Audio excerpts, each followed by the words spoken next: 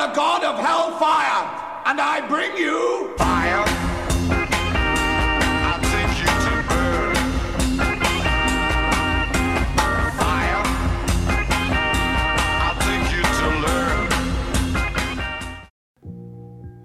learn. Hey kids, I'm here with Mono and Åland, and today we're talking about, I guess, large fireballs or something. This is Constructing Old School Magic, Monster of the Week. Yeah, this is how we chill from 93 till. This is how we chill from 93 till. This is how we chill from 93 till. This is how we chill from 93 till. This is how we chill from 93 till. This is how we chill from 93 till. This is how we chill from 93 till. This is how we chill from 93. So Åland, is that correct? Is that what we're talking about today? Yeah, it's great. We have Mano here because he's not Mano is not an asshole because he's not stealing our pod guests to his pod, so he's okay to be here. Pre-modcasts are assholes. They always steal our guests. So we're talking about big fireballs with the guy who plays the most fireballs in all of old school, Mano. Yeah, I think that is true. There's an argument for Daniel Anschutz out of, I forgot where he is, somewhere in the Midwestern U.S., but he's a really tier 0 fireballer. It's probably me or him. It's hard to say, but I think lifetime, it's me, because I've been playing fireballs from Broken Draft for literally, from 1996 through 2010. While nobody even knew what old school was, I was still fireballing people. So I think lifetime fireballs cast, I'm probably the leader in the clubhouse. Yeah, and what you're talking about, Åland, is actually doing good with the fireballs also, right? This is Mano has played a deck without counterspells and 4 fireballs, and I just copied somewhat similar deck as of his and played it in a tournament and called it Trying to be Mano. I wasn't really Mano because I finished 2-2, but then again, because I think you finished like 10-0 with this deck in Neos. Yeah, it was a really lucky run. You had some bad matchups, right? You played against like the actual deck, right? That's the one downside to this deck, is it cannot ever beat the actual deck. Yeah. So we kind of came about with this when you built we talked about like big red white. That's what we're talking about, right? Mm-hmm. And Åland started building his deck, and I've been a fan of your red, I don't know, large decks a while. I copied your Winter Derby list from 2020 also, when you played the org version. And then you made top 8, right, at LobsterCon with it, right? Yeah. Yeah. I had a transformational sideboard with white, but with the moats, right? Exactly, and some Serra Angels. Your 2020 deck was like Shivans and orgs and blood moons. But the counterless, the deck that you went 10-0 with, is more of a... Tell us about it. Yeah, it's kind of a different animal from those sorts of big red decks.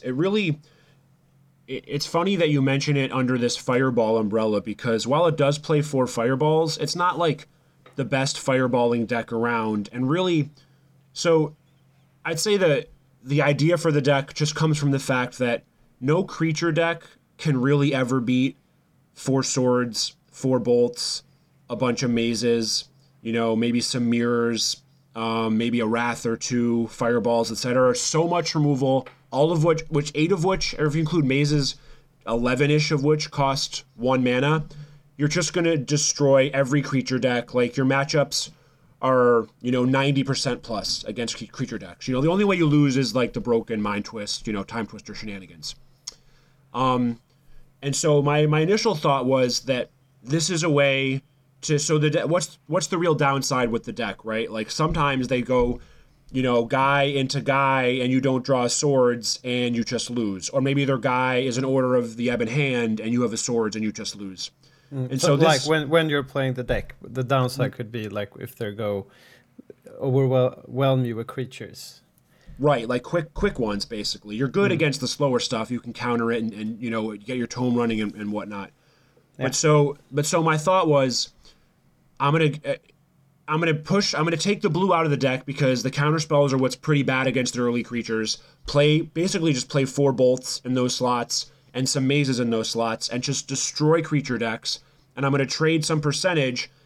I'm gonna move my, you know, what is the deck against various creature decks? Like, let's say they're not 12 burn creature decks. They're just like regular 4 bolts and 12-ish creatures and a pile of good cards decks. The deck is still probably like, you know, it depends on who you ask. If you ask Fluffy, it's 90%, but Immortal is probably like 65% in those matchups, whatever. Let's say 65%.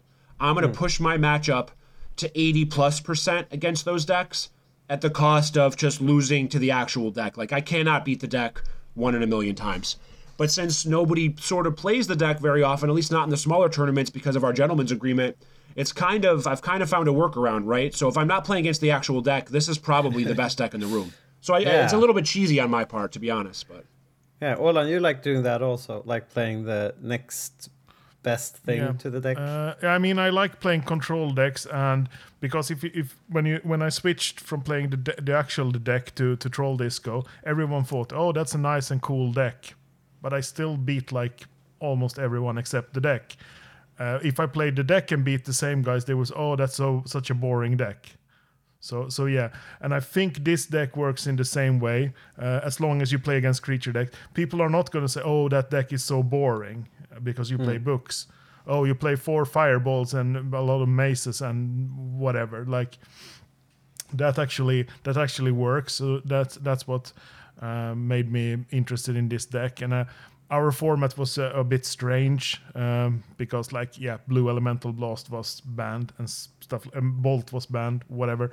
So I kind of tilted towards white-red anyway.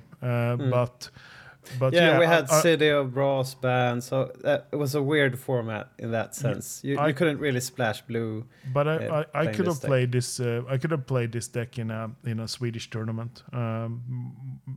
Or something similar to this in a Swedish tournament and have a great time. Because in a lot of tournaments, most people are playing creature decks, depending on who is in the actual room. Right. Like, I love your point about playing the second best deck and getting some amount of respect for it, right? Because if you play the actual deck, no one gives a shit. They all shit on you. Fuck you. You're playing the deck. Blah blah. I get it. It's understandable. I do that too. It's fine. But now all of a sudden you change like 6 cards into a deck that's like actually way better against what you're playing, and all of a sudden you command respect because you're not playing the deck. You're doing something mildly original, even though it's like a pile of good cards still, right? It's very similar to the Troll Disco thing, right? Like that deck, at this point, it's kind of been done to death, but you do at least like, you don't get shit on for playing Troll Disco, but you have similarly good matchups against the creature decks. And I think that sort of thing in general, like maximizing spike, spice, respect, win percentage, all of that stuff, that complicated algo of winning games with powerful cards while still garnering a little bit of respect, is something I'm always working on and is a little bit under people haven't quite figured it out yet in old school. Yeah, That's something I'm constantly trying to do. I felt like you guys did that with ATOG a while back. Like you really wanted to make the best version of it before moving away from it. Like you, Santen, Will, right? Well, back then, people weren't really playing TOGs, right? This was early 2018, and ATOG was still kind of a spicy card back then, you know? Yeah. And so that was a little bit different because I think that was just an underrated card. I don't know. My first 2 old school decks that I brewed when I was like, this was early 2015, when I was trying to win, but maybe be a little bit spicy in my mind. One was an ATOG Vice Serendib Bolt deck, like basically Dibitog, and the other one was Savannah Lion and Serendib, Power Sync Swords, whatever, basically like Loudery Temple decks. And so those decks struck out to me as the very obvious best decks in the room. The Louder, Temple, Lion Dib Bolt decks kind of have been around for 4 or 5 years at this point, but the ATOG deck nobody really played, and so we got some free spice respect playing that deck for a little while, right? Okay. Because people didn't understand that it was actually broken. Yeah, and like it has a good matchup against the deck, of course. Yeah. Not like when you choose this deck that might not have a good percentage against it, but like your engine in this is still like the books, right? Yeah, so this red white deck, yeah, it's just a book deck. It plays 4 of all the good red and white spells: 4 disenchants, 4 swords, 4 fireballs, 4 bolts, 4 books. The rest is basically power mana, and then it plays 3 mirrors and 3 Mazaviths. The interesting thing about this deck, though, is so this was in a gentleman's tournament, so there's no Mind Twist, no Demonic Tutor, and no Ancestral as well. So it's not like I was being a gentleman by eschewing those cards. I just wasn't allowed to play them. That. No, I'm not that gentlemanly. No. No, but the 3 mirrors might be one kind of card that sticks out a bit. Yeah, I mean so I basically I played a version of this deck, or I've had this deck on the back of my mind for a long time. 3+ years. I played a version 2-ish years ago in a Neos. And I did well with it. I actually lost in the top 4 to Jason Seaman from New England, who he's a farmer. So farmer Jason Seaman, he crushed me with Troll Disco because he has counterspells and discs, and it's a terrible matchup for me because he can counter the 1 or 2 things that matter. I cannot counter his Mind Twist or his disc, and so I just lose that matchup, and he just ran me over. But I did what I was supposed to do. I destroyed Shop's decks, I destroyed Lion Dib decks, all that stuff. But that was a and so in that deck, the reason I mention this is because I do want some kind of life gain, right? Because it's kind of awkward dealing with 12 bolt decks and maybe not 12 bolts, but 10 damage spells plus some fireballs. You can just lose to those decks. And so I was dicking around with Ivory Tower and Fountain of Youth even a little bit, and I was like, well, I could probably tome my way into these towers working, and Fountain of Youth is okay, but a little slow, whatever. And then I just realized I have all this burn. Why am I not just playing Mirror Universe? And so I played 2 mirrors in that original deck. And really, if you were to add probably Mind Twist, Demonic Tutor, and Ancestral, like you obviously would in a real tournament, you're probably cutting a Fireball and a Mirror, and I don't know what the last card would be, but so it's really approximating that first iteration of the deck I had a couple years ago. Yeah, you're playing 1 Scepter also. For those who can't really see the deck here now, but yeah, some you would probably play Splash Black in that instance, I guess. I mean, there's an argument that I should have splashed Black in this deck for Demonic Tutor, but I didn't want to for 2 reasons. One, I really didn't want to play that 3rd City of Brass, or God forbid the 4th City of Brass. One of the cool things about this deck is I only had to play 2 City of Brasses, so I never killed myself. But also, what am I even going to tutor for, right? It's hard enough playing Demonic Tutor when you have Ancestral and Mind Twist and the library and the easy cards to tutor for, right? But now I don't even have those. So it's I guess I'll tutor for balance a lot, but am I really going to tutor for Swords to Plowshares? Am I going to tutor for Time Walk? Maybe if I have a tome going, I don't even know. Yeah. And so I just didn't even want to deal with any of that crap. And a tutor without the really good card to tutor for isn't that great, so I just skipped it entirely. Yeah, I don't really like tutor without Draw 7, Ancestral, or Mind Twist. It's just basically just have a spell that does something instead. And I kind of like the Scepter. I think it's a fine card. And when I played it against when I played this deck and played it against the deck, and he was like, "Yeah, I'm gonna have to counter that, else I'm just gonna lose to it." It's like you're losing to that card. It's like the fifth mana sink card to your opponent actually can lose to. Yeah, and that's kind of why I threw it in at the last second, just as to give me half a chance in hell against a counterspell deck. It's my 61st card, as you can see. It doesn't really belong in the deck, other than for that matchup. But I've been generally impressed with the card in a vacuum, and so I figured if there's anywhere I could play it, this slow, grindy deck with tons of mana with a horrible matchup against the card Counterspell, this is a spot for it if there ever was one, right? Yeah, and it's sometimes it's I kind of liked it when I played a couple of creatures as well, because then you can just disrupt away their creature removal slowly, and then deploy a creature. Then I really like it. It's like basically the Mind Twist in that instance, like what the deck does, at least with Mind Twist. Right, where it gets rid of all your swords and then so it can then attack with your factories. It's exactly like that, yeah. And you can at least play factories in this, and I bet those did some work also, especially with all the like lightning bolts and fireballs. They're even better here because you can get chippy, right? Because I have 4 bolts and 4 fireballs, so I can just chip in here or there, double bolt you end of turn, fireball you for 8, and all of a sudden you're dead. Where the actual deck can't really do that. It's funny though. There's an argument for making this into a moat deck because you have all the white and you just like you could at least sideboard moats. I know it's something that you've done in the past, but I don't know. I'm always at a crossroads with moat and factory because factory's just so good, and sometimes a single factory on its own is a moat. And I know you can play the moat and slow the game down and eventually disenchant your own moat once you have control and attack at that point. But I also felt like moat here, when you don't have counterspell, sometimes what happens is they build up a huge board and your moat is holding them off, and then they disenchant your moat and attack you for 20, and you just lose. Whereas if you have a counterspell, you just counterspell the disenchant and they're still locked, and that's that. So that's part of the reason why I eschewed moat here. But there's an argument for moat in this kind of red-white control deck as well. And then again, I just don't know what to do with factories there. It's a very complicated question that I don't have the right answer to. I think you're right about like the moat, the mini moat thing about them. At least like a lot of times they play maybe a lion or maybe a curd ape or whatever, and they can't just attack, and all you have to do is keep it like 2 mana untapped in that instance, I guess. But moat, like even they might have removal for it. It's like 4 mana. It could be a problem, I guess, if they rush you with creatures also.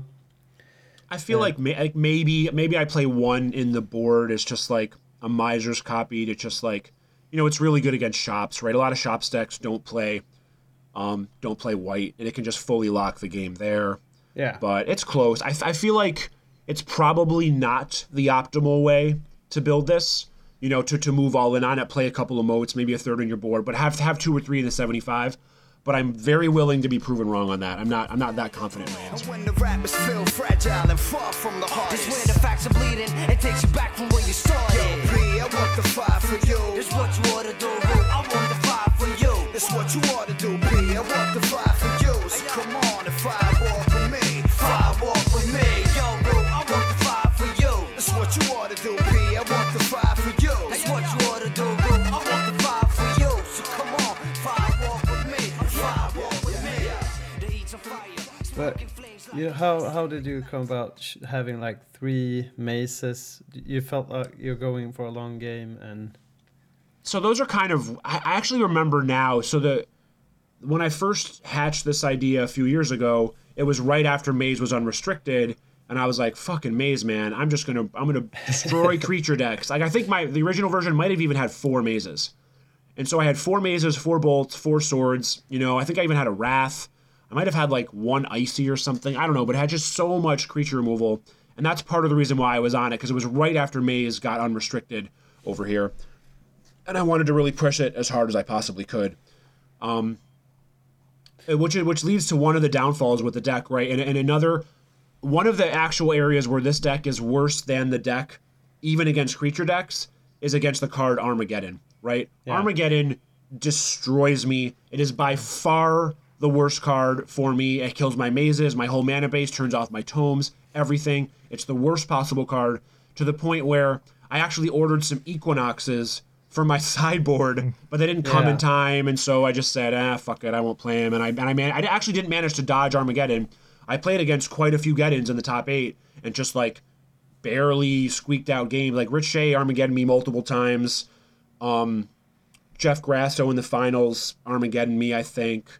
But there were a lot of Geddons around. Armageddon is like the comeback card of 2021. I feel like there's like 2 Armageddons hiding out on the board of lots of various creature decks.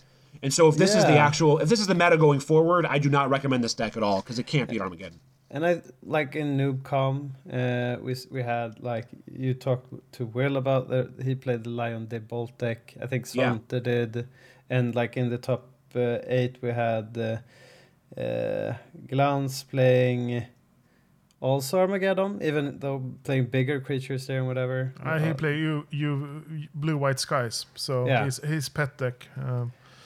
with the mana vaults, right? He did play Geddon, as you mentioned, Mono, that like people start playing it But more. I feel like those decks, like I think Will played a couple Geddons in his board, Svante did as well, and those sorts of decks, like a year ago, weren't really playing any Geddons. Maybe there would be like one in a sideboard. It was either you were a dedicated Geddon deck, a la traditional Urnum Geddon or De Silva decks circa 2019, or you didn't play any Geddons at all. But now people are like kind of, coming together in the middle and realizing how good Geddon is against control decks, and they're just playing a couple in their 75 somewhere just because it's such a haymaker against grindy decks like this one. I played a couple of Geddons back a couple of years ago in my white, blue, red Fantasy Zoo deck. I had a couple of Geddons in the sideboard because like it's so good against control decks. Like if you resolve Armageddon, they can't win basically because you have only one mana spells and dibs. So you were ahead of the curve then. You were doing that years before it was popular. Well, we have been seeing like Urnum Geddon's always been around, right? But I guess we haven't seen that much like ATOG and I don't know Anks and stuff like that. Maybe it's because the whole meta has shifted towards a more aggressive. I don't know what's what anymore. If it's a green, I mean, like Anks is a dead card. It's so bad now. So many aggressive decks. Yeah, but like in that meta, Geddon isn't that good either, right? Playing the white, more mid-range build. That's kind of why. That's kind of why I like it in your sideboard. It's like a less situational Ankh that you can play a couple of in your sideboard, right? Sometimes I've sideboarded Ankh before in ATOG lists and stuff just for the actual deck matchup. But what Olin said is absolutely right. You just cannot play Ankh in this meta anymore, where like half the decks in the room are playing 12 bolts and like eight little guys. You just cannot play Ankh Mishra. But Geddon sort of does the same thing. It's just a really good haymaker against control decks, and it's a little less like if you draw it on turn 7, it's okay. If you draw Ankh on turn 7, it's pretty terrible. Yeah. We kind of touched on the moat thing before, Olin, but I didn't get your take about it because in your build, you actually played 2 in main. Well, my reasoning in this format was that if since both swords and disenchants were still allowed in this format, I figured that if I'm playing against white players, they are not going to play ground creatures. So my moat is going to be good where it should be good against like the green, red, blackish aggro decks. And I played against one, and I played a moat, and he just lost, and so it kind of worked as expected. But then I played against the deck where I had to board it out. It was worthless. Then I played against you, who played Flying Men and Thunder Spirits. It's useless, and it's like, I thought more people would play actual creature decks like with sushis or whatever. Like then I can live with the moats in my version. Did you miss playing the factories in your version? No. You don't think so? No, I mean that was a call I made. We didn't have lightning bolt, so so can't I really be aggressive, I guess. I wanted to play more planes, so I actually could support Blood Moon as well in the deck. That was my. So that's the main difference.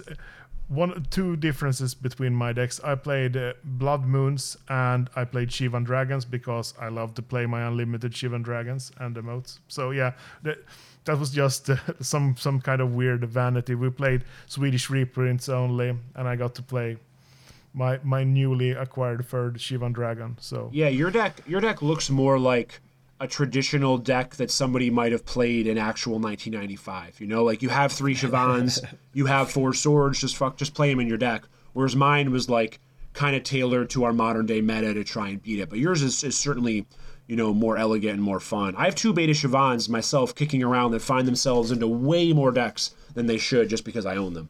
So I get that.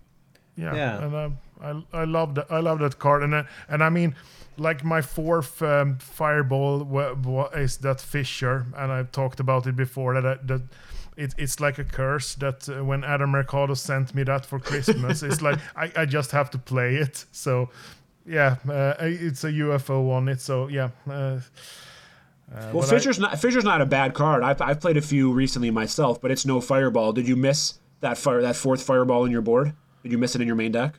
Yeah, I kind of would have wanted that for Fireball instead of the Fissure. Because I played that Fissure in the Troll Disco deck, where I actually loved it because it was like I was short on spaces in my sideboard, and I couldn't play both Terror number 2 and Stone Rain, so I played a Fissure instead. Yeah, I heard that on the pod the other day. That's a very elegant solution. I love it. I mean, it killed 2 Serra Angels. It did its job. So yeah.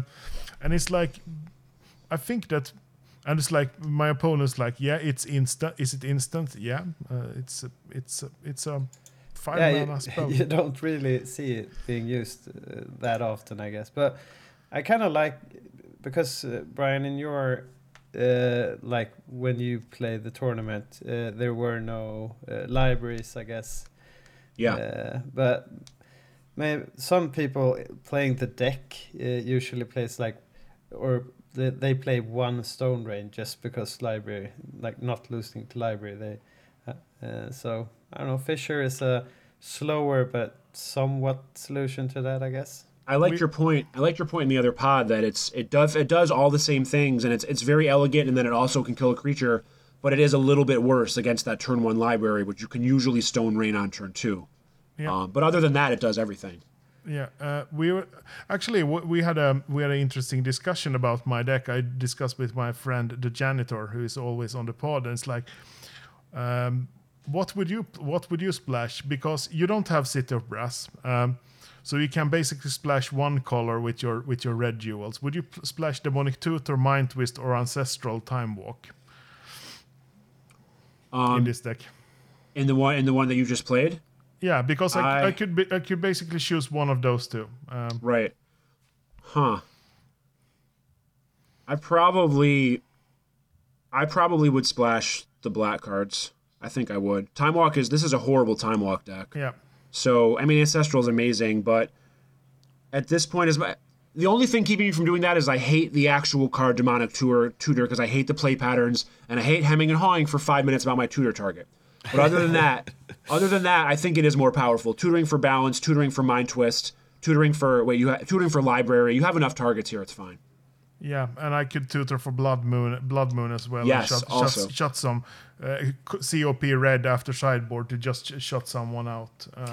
Yeah, I think tutor is nice regarding like if you want to play those singleton bullets. Like in your version, Mono, you have like this city in a bottle in the sideboard, but having like being able to fetch in your main with Demonic Tutor, it makes it better in a way. Also makes balance and like cards like that better. It certainly does. That's the real reason to play it. The problem is I only had 2-ish of those cards in my deck, whereas normally you have like 6, right? Yeah. So there just wasn't enough. But I guess that's what you always have to have. Like, okay, Demonic Tutor is one of the cards that makes you, like, you're not playing counter spells, so that's a reason you might want to play more of each card, like you're playing, like the Mirror or whatever. Yeah. And you want to find cards and stuff like that. That makes it so. I kind of like how you built your deck. It looks clean because you're able to find what you need, even though you only have basically Brain Gazer and the books, of course. But well, there's a lot of redundancies, right? Like killing, bolting or swordsing a Savannah Lion. There's not very much difference to that, right? And so I have 8 cards that kind of do the same thing. It can get a little bit more awkward when, I draw a bolt against Serendib and things like that. But again, I have mazes, I have Fireball. A lot of these cards kind of do the same thing. So while I'm not as powerful, I'm not Ancestraling and not Demonic Tutoring for Brain Geyser and all that stuff, a lot of the cards just, handle one threat very, very cleanly. So.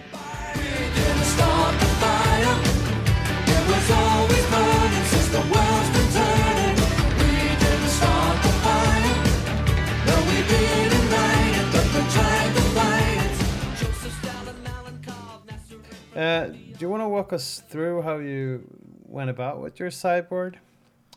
Yeah, let's see. Did you check at the deck and just went from there, or? No, I'm horrible at sideboarding. I don't really ever really. I know what you should do is look at your top 6 matchups and figure out which cards you bring in and find the ones what you want your deck to look like and map it all out and blah blah. I never want to do that, right? It's not old school to me.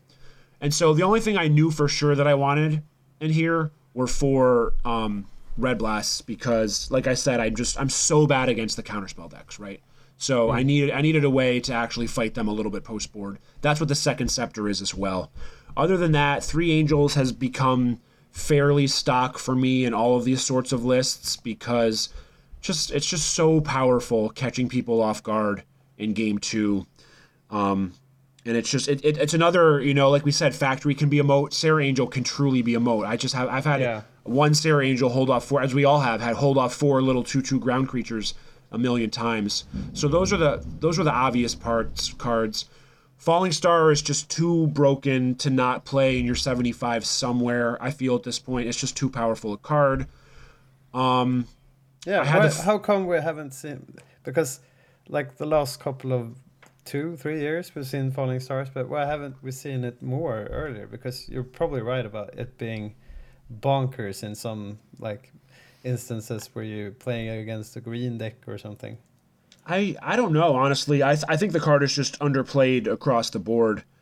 I mean, even the thing about it is you can play it. It's not like Earthquake. You can play it in an aggro mirror, and it's a one-sided Earthquake or whatever. And it also kills the Specters and taps the Sedge Trolls of the world, which Quake doesn't even touch. I just think the card in a vacuum is one of the most underplayed cards in Old School, to the point where I'm not sure I even like the errata that much. It might just be like, if we all played correctly and played enough of these, it might just be like a lot of aggro Falling Star mirrors versus the deck, and all the aggro decks would play 12 bolts, and it would turn this real weird niche meta that wouldn't even be that fun. I don't know. But I'm glad people aren't really pushing it as hard as they could. I think it's gonna emerge more after COVID because it's atrocious to play on webcam. That's a great point. Yeah, because it's like so in some lists I was like, I should play a Falling Star here, but I'm playing against a lot of random people I don't know. I'll just add an Earthquake instead, and it's a lot easier and smoother to play. But my Living Planes have been just sitting on the sideline I've been dying to sleeve them up again, but I don't want a Falling Star. I don't want to have to say, all right, this Withered Wretch is your plateau, and this Brainstorm is going to be your Tundra, and just just so miserable. I refuse to do that. So we had in the last Odal finals, we had we played the 4 Horsemen. We had Living Plane Falling Star deck. You would probably love playing that. It's so good. So good. Yeah, but especially not having counter spells, not having the usual disenchants. Yeah. Oh wow, yeah, no counterspell, no disenchant. Jesus Christ, yeah. Living Plane is fairly broken with no disenchant, I feel like. Yeah, I know how you like trying to be. You must have how many versions do you even have with Living Plane right now? I'll tell you. I'll look it up. the mana stack lists honestly 120. It's been going slower than it has been in the past because I've just spent enough time on all this crap. But let's see. I have a Living Plane folder. Let's see where that is. Living Plane. Well, there's only 9 in here right now, but that's because a lot of them are in other various. I made a special folder for Noobcom and one for Eternal Weekend, and so some of them are hiding out in other folders. But I have 9 in here right now. I'll tell you their names real quick. Living Plane, Falling Star EC, Living Plane, Fallen Angel Rook Egg, Mono Green Living Plane Siren's Call, Living Plane Falling Star Abyss, Living Plane Falling Star ATL Best Gentlemen's, and Living Plane Falling Star ATL Best. Those are the names. Okay. Yeah. Yep, that's great. Yeah, I don't know if best. I probably overuse the word best, obviously, but I try to do that when I have 10 of the same deck, and I forget which one I think is the best one, quote unquote, that I'm working on. So I name it best, but then I name another couple best, and it just kind of keeps folding onto itself. So I need to start making more decks because during this summer and half a year into COVID, I had 10, 15 decks to play. but I played all my decks. My deck database is empty.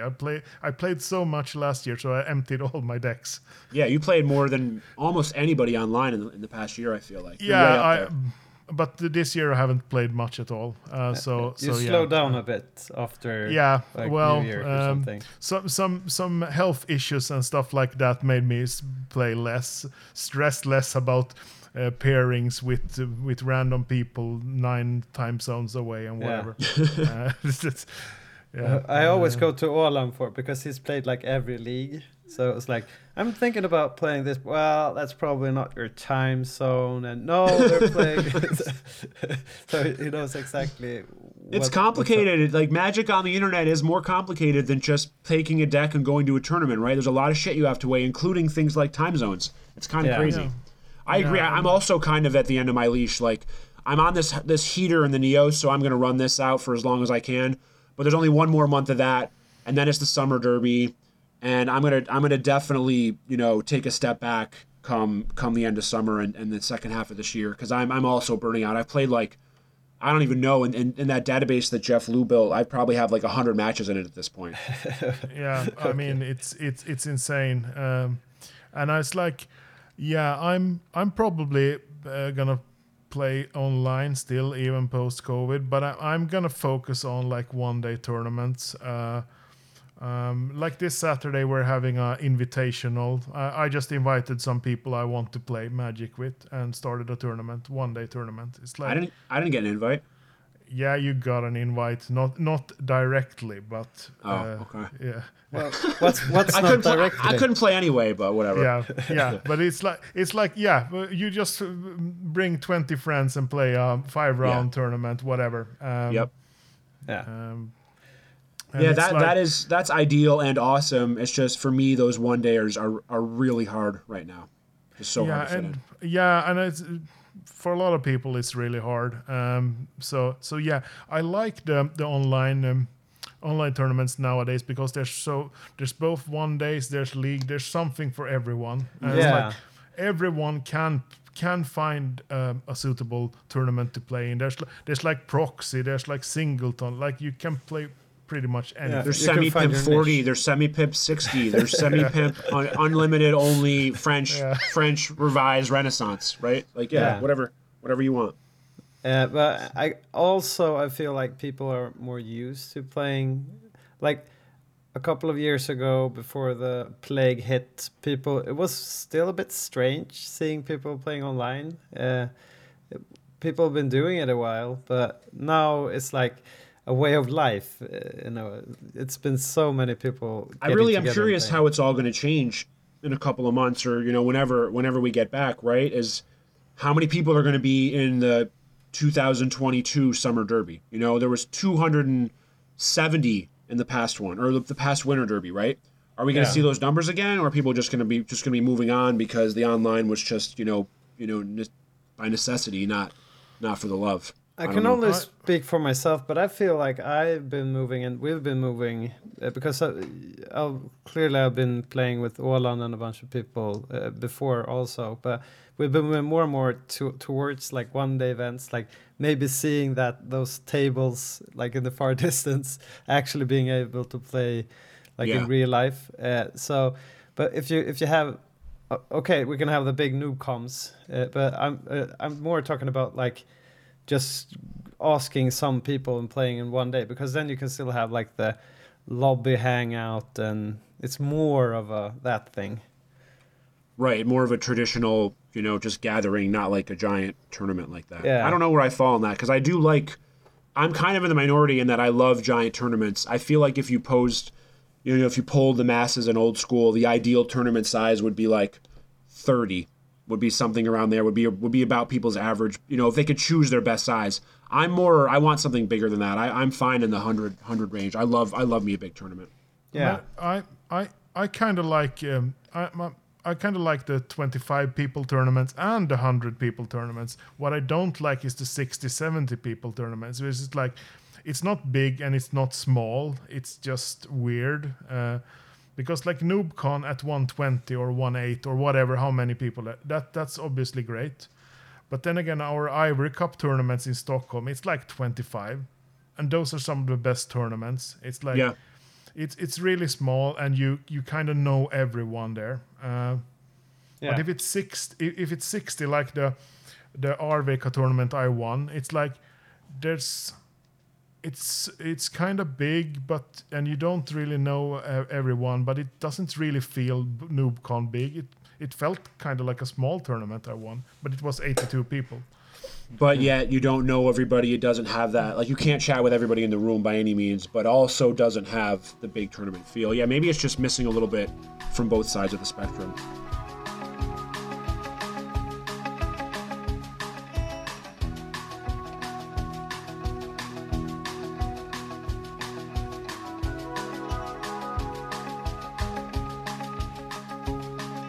Hey, little girl, is your daddy home? Did he go and leave you all alone? I got a bad desire. Oh, I'm on fire. Tell me now, baby, is it good to you? And can he do? And like we went a bit off course there from the like deck discussion, but yeah, it's nice to talk a bit about how you're playing right now and what we're feeling that we want to do in the future. But basically, I think we talked about Falling Star, but like, Oh, yeah. it's kind of a stock like sideboard, I'd say. You mentioned that you don't really like putting together, like you said you're horrible at sideboarding, but basically you don't exactly know where you want to be, I guess. I just don't want to put in the time, you know, like to really figure out your sideboard right. It's definitely like a couple of hours, or maybe if you play a deck a lot and you understand all of its, you know, idiosyncrasies and you know the matchups, you can cut that time down. But I play new decks all the time, and so for me, that whole exercise of mapping and figuring out my matchups and all that stuff, that's like a 2 or 3 hour endeavor, and I'm just not doing that. So it's safe enough to just do it the old school way and throw some blasts and Sarahs and disenchants in your board and move on with your life. That's pretty much what I do. I feel like I can see like where you want to go when you're sideboarding with it. It's like you already mentioned, like the Sarahs, those are of course coming in a lot of times, I guess, and the Red Elemental Blasts. You have one cop red, you have some artifact removal. You usually have more artifacts running around in the States. Yeah, I mean, I'm this deck. Part of the reason this deck is good is that it's really good against shops, right? I have 4 disenchants, 4 swords main, 3 mazes main. I have a pile of more artifact removal on the board. I have fireballs to kill things that somehow slip through the cracks. And one Divine Offering main also. So. Right, I have the Divine Offering main. I have mirrors. Like, it's surprising how many times I did this both against Jared Doucette and against Simon Christie. They were both in the Swiss rounds of this. They were on Arabian Aggro, and they were just like, guy, attack, bolt you, Psy Blast, and I just go, mirror, untap, gain 17 or whatever, and that's that. You know, like they didn't have a shatter, and so they just lose the game. And it was surprising how good Mirror was in those situations, and it can do a similar thing against shops, right? Just gaining 12 life against any of those decks is just monstrous. Yeah, it's also interesting because it's a mana burn format, right? Something you guys aren't used to. Yeah. So what happens a lot is I play a Mirror. I'm at 10. They're at 18, and they just start mana burning themselves down to get roughly even with me. And then I just fireball them for 9 once they mana burn themselves down. So it kind of accomplishes the same thing, but it's like a little awkward, and the life gain aspect of Mirror isn't there. So it's, again, something I'm less sure of and probably need to think about a little bit more. But it's very different than Sweden, where, you just can gain, 17 life pretty much whenever you want. It's a different animal here. But also it works in the other direction, as you mentioned. Like you can take some damage at the end of opponent's turn. Like the classical That's a great point. Mirror way of going about. You only need a bolt in some. Right, and in my deck I have 8 burn spells, so if I can burn down to 3 or less, it's very likely I'll have that bolt to kill them, whereas the actual deck only has a fireball, So it's a much better mana burn mirror kill deck. albeit a little scary to go that low against all these burn spell decks. But yes, it's certainly a line that you can take, and I have taken. I think also like playing one Wrath of God and the balance, those are also good against shops that usually like to overwhelm the board with like robots, I guess. Oh yeah, in that original tournament, I remember I played against John Grudzina in the top 8. He's a good player from New England as well. He was on shops, and I just fucking wrathed him to Kingdom Come. I remember he had like 4 giant dudes out, and I was like actually a little bit in trouble for once, and I just peeled Wrath off the top, and that was that. You know, like it feels really good to wrath away a pile of robots, let me tell you. Wrath's another card that like nobody plays in Old School. Literally nobody. It's like maybe the best card in this Beast 1.5 format that I've been playing a little bit, and there's tons of creatures there, and Wrath is insane there, but nobody plays it here, and that's probably right, because there's a lot of decks that don't play creatures, and a lot of decks that only play like 8 creatures, but like it'd be a different world where you had to factor in Wrath of God into, you know, building your creature decks, right? Like I'm kind of glad it doesn't exist, because I don't want to have to not play my 16th creature out of fear of Wrath. Yeah, and I'm kind of agreeing with you on that, because like going into Old School way back, I remember having like one at least, but like when playing the deck or something, that was right. Like the Old School way of going about. But now you don't see that much, but still we have kind of an aggressive, like wide meta, like creatures all over the board, and I don't really understand why we should see more. I mean, it's Rats. like it's just that most of the creature decks play like 12-ish creatures, or sometimes only 8 creatures, right? And so do you really want Wrath against a 10 creature deck? Okay. I don't think you really do. It's a little clunky. Like swords and other stuff is just so much better. But like there's a world, and I don't know, I just love Wrath of God. I have some beta Wraths. I figured I'd throw one in. That's also really, really good when I'm mazing, right? So like that's the other thing too. Yeah, you're right. If I can hold off some creatures with maze, so I figured if there was ever a home for one Wrath, it'd be here. Yeah, you usually play some mazes in the troll decks you're playing also, Olan, right? But for the same reason, but with the disc instead. Yeah, but the maze, I mean, Troll Disco is the best maze deck. So, yeah. But it's the same idea. You're exactly right. Yeah. Maze plus disc is you know, insane, and Maze plus Wrath is a pretty good approximation of it. Yeah. And I also put a Wrath of God in my sideboard. And I would have put it even if you didn't have it. It's like, in this deck, it's like, yeah, if people are gonna swarm with me with like emerald dragonflies or whatever, it's like, yeah, I'll just wrath them away and right. and have a mace.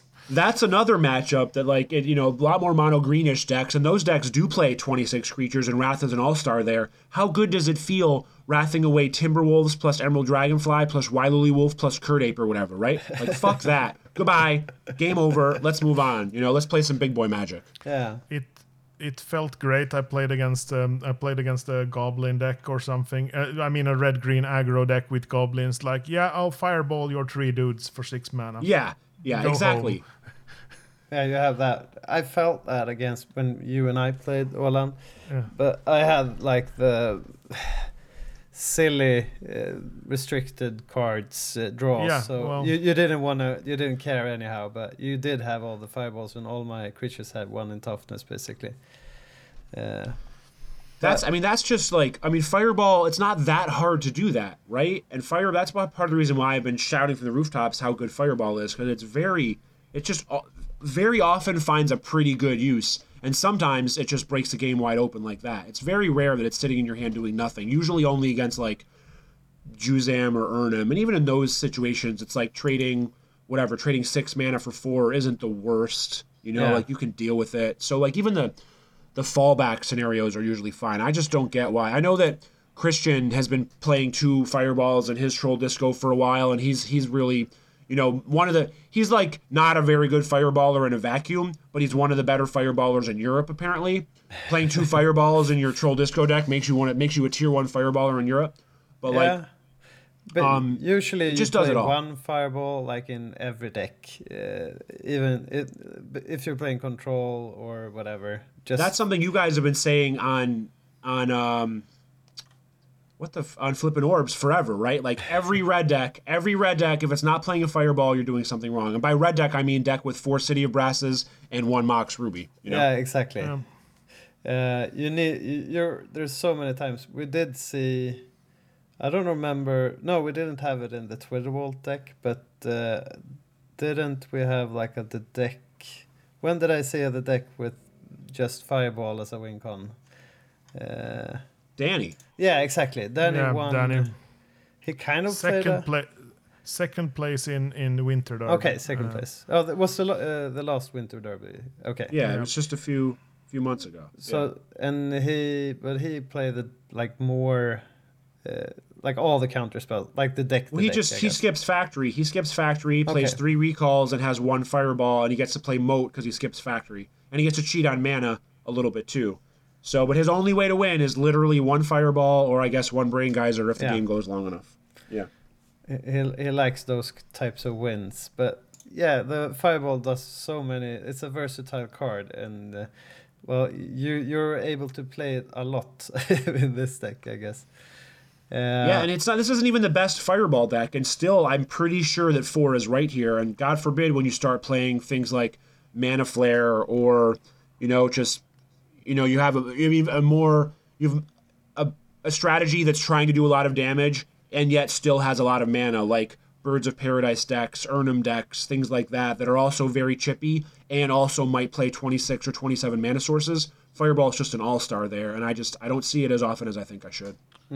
I'm getting to be a believer in Fireball. I played 2 Fireballs in my Troll Disco since first time I played it, and I'm actually at 2.4 now because so often I just want to top deck that Fireball. Yeah, and losing on the bubble in my winning in at NoobCon where I had the 2 Fireballs in hand when he balanced me, where Fireball was the only card that actually could win. That felt tough. I gotta say, I teared up a little bit hearing that story when you guys did it on the pod the other day. It was really sad. Yeah, that was like the 11 for 1 balance is obviously good at the 5-0 bracket. Yeah, I'm gonna tell that story until I die. So that's one way also of talking up Fireball, because like knowing you always have it in your deck and you feel like, okay, I can't win this, but okay, if I draw Fireball, there's so many situations that you can remember that you've been in when that was the case. Right, exactly. I mean, there's always 2 flex slots or whatever, and that can be an extra Fireball. So yeah. But yeah, I think we kind of covered the basis of the deck. Maybe some minor changes. You touched on that earlier, like if you're able to play Mind Twist, maybe this is some splashing that you were doing, I guess, for Mind Twist. Maybe you should play. It's you don't want to play this in an Armageddon meta, that's for sure. And it's also just better in Gentleman's too, right? Because there's less cards you want to counter, right? What are the cards you want to counter most of all, like besides Armageddon, are probably Mind Twist and Ancestral Recall, right? And they just don't exist in this format. So that's another reason why I thought it made sense to run it in that tournament specifically. But I don't know if you play a deck similar to this, if you get any respect anymore, because I kind of, like, again, going back to what Olin said before, like, it's just a pile of good cards for the most part, right? I've rearranged them in like a slightly different manner. And when you do that, you can still command a little respect for at least a little while, but that ship may have sailed. So I don't know how people are going to feel about this going forward. Because I did see some like Facebook chat, people trying to nudge you on you basically playing the deck. Yeah. Yeah, well, I mean, but the thing is, I think that if you play this in what would you think? If you play this in a tournament in real life, you beat someone senseless in a match, would they just go up and walk away, or would they stay and drink a beer with you after you beat them with this deck? I think they would stay. I think they would stay and drink a beer. They would be, because they wouldn't really know what was happening. They would just think that you always had an answer. Little do they know your deck is all answers. But it feels a lot different when they counterspell your card and then activate Jayemdae Tome than when you cast Swords to Plowshares and activate Jayemdae Tome or whatever, you know? Just feels different. Yep. I Yeah. think the card Counterspell combined with Tome is what people hate. Agreed. Agreed. Because like you sit with a Counterspell in hand, and then you response to your spell, draw a card with book. They think you top deck the Counterspell, which you always should give the impression because it puts people on tilt. Yeah. Oh, how lucky. Just throw it on the table. Yeah, Got yeah. it. Yeah. Yeah. We have that in Sweden when we always say, "Did you draw it?" But in Swedish, like, yeah, I draw it. Like Always drew it. Yeah, yeah. Like the old school player who got me into playing old school, Micke Magnusson. He's always sitting with like a bunch of counterspells and always like checks the top of his deck. He's like, "Oh, come on." It's like, oh, okay. It's like doing the whole. I love stuff like that. I love it. Yeah, he and Olle Rodde invented the Swedish cheat, where you check the top of your deck, and both of they played so many times, so they knew how the cards looked on the top. You only could play penny sleeves in those days. And because of the card backs. Yeah. And you had some like way back when people basically cheated. It was a part of that the wasn't system. even that wasn't even really cheating back in the No, day, it right? was- It was perfectly legal. At the high levels, everybody who could, not everybody could do that, but Yeah. if you could do it, people were doing it. You know, Yeah. like it wasn't cheating at all. I mean, then you could just play. I mean, basic lands from another set because they had different card back colors. So like if you didn't play any Ice Age cards, you play Ice Age basic lands. They had different card color, so you could see if it was a basic land. I remember Bob Meyer telling me a story sometime. I forgot who this was against or where it was, but it was at a high profile event. It might have been a Pro Tour, like in the top 8. And he was playing sleeveless, and his opponent had a Force of Will on top of his deck. You know, Bob knew because he could tell from the card backs. And he had petitioned, he told everyone, look, like before this top 8 started, he's like, we can't do no sleeves. Everyone's going to be able to see stuff. They're going to know. Like, I'm going to know. I can tell you exactly where all the Alliances cards are, etc. And they were like, no, we're just going to do no sleeves. It's fine. And he was like, all right, but like, just so you know, this is going to happen. And it did happen. And there was a turn where like his opponent was playing Reanimator and like had an Entomb or something and didn't Bob duressed him or something or whatever, looked at his hand. He had an Entomb. He did not cast the Entomb, which there was literally no reason to not cast because you don't want to draw whatever creature you're going to Entomb for, right? But he didn't cast it because he knew there was a Force of Will on top of his deck that he wanted to draw. Yeah. And Bob was like, why aren't you casting this Entomb? There's a Force of Will on top of you. You're like, what the fuck? And he's like, I don't know, man. I'm just not casting it. And he drew Force of Will and then and like whatever. It went exactly as planned. But like that's just a crazy story from like that kind of shit that went on back in the day, you know. And so I think this was late 90s when they stopped, you know, doing unsleeved Pro Tour top 8s or something. Yeah, they had like you weren't even you couldn't play with sleeved cards. They made you de-sleeve. Yeah, exactly. I think it was because of the glare on the camera was their reason. Yeah, maybe they were like when people played penny sleeves, but the end of the story when Micke Magnusson and Olle were playing, Olle was playing against another player, and the other player was at 3 life or something, and Micke stands next to him, and also like a high back in that time, like a real event. Micke just flips Olle's top card and says 3 damage to you. Okay, yeah, that's such a Micke move to do. Yeah. I don't know if you would have. But he's just standing beside the table, right? He's not even a part of it. Exactly. He just flips it. Oh, that's great. I got the magic in me. Every time I touch that track, it turns into gold. Everybody knows I got the magic in me. When I hit the floor, the girls come snapping at me. Now everybody wants a blast of magic, magic, magic, magic, magic, magic, magic, magic, magic. Oh, I got the magic in me. So it's been really nice having you, Mano.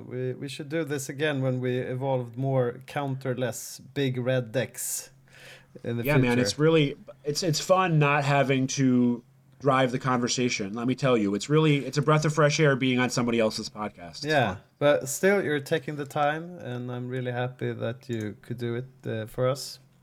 Yeah, of course. Anytime. Olan, do you have any last questions or requests?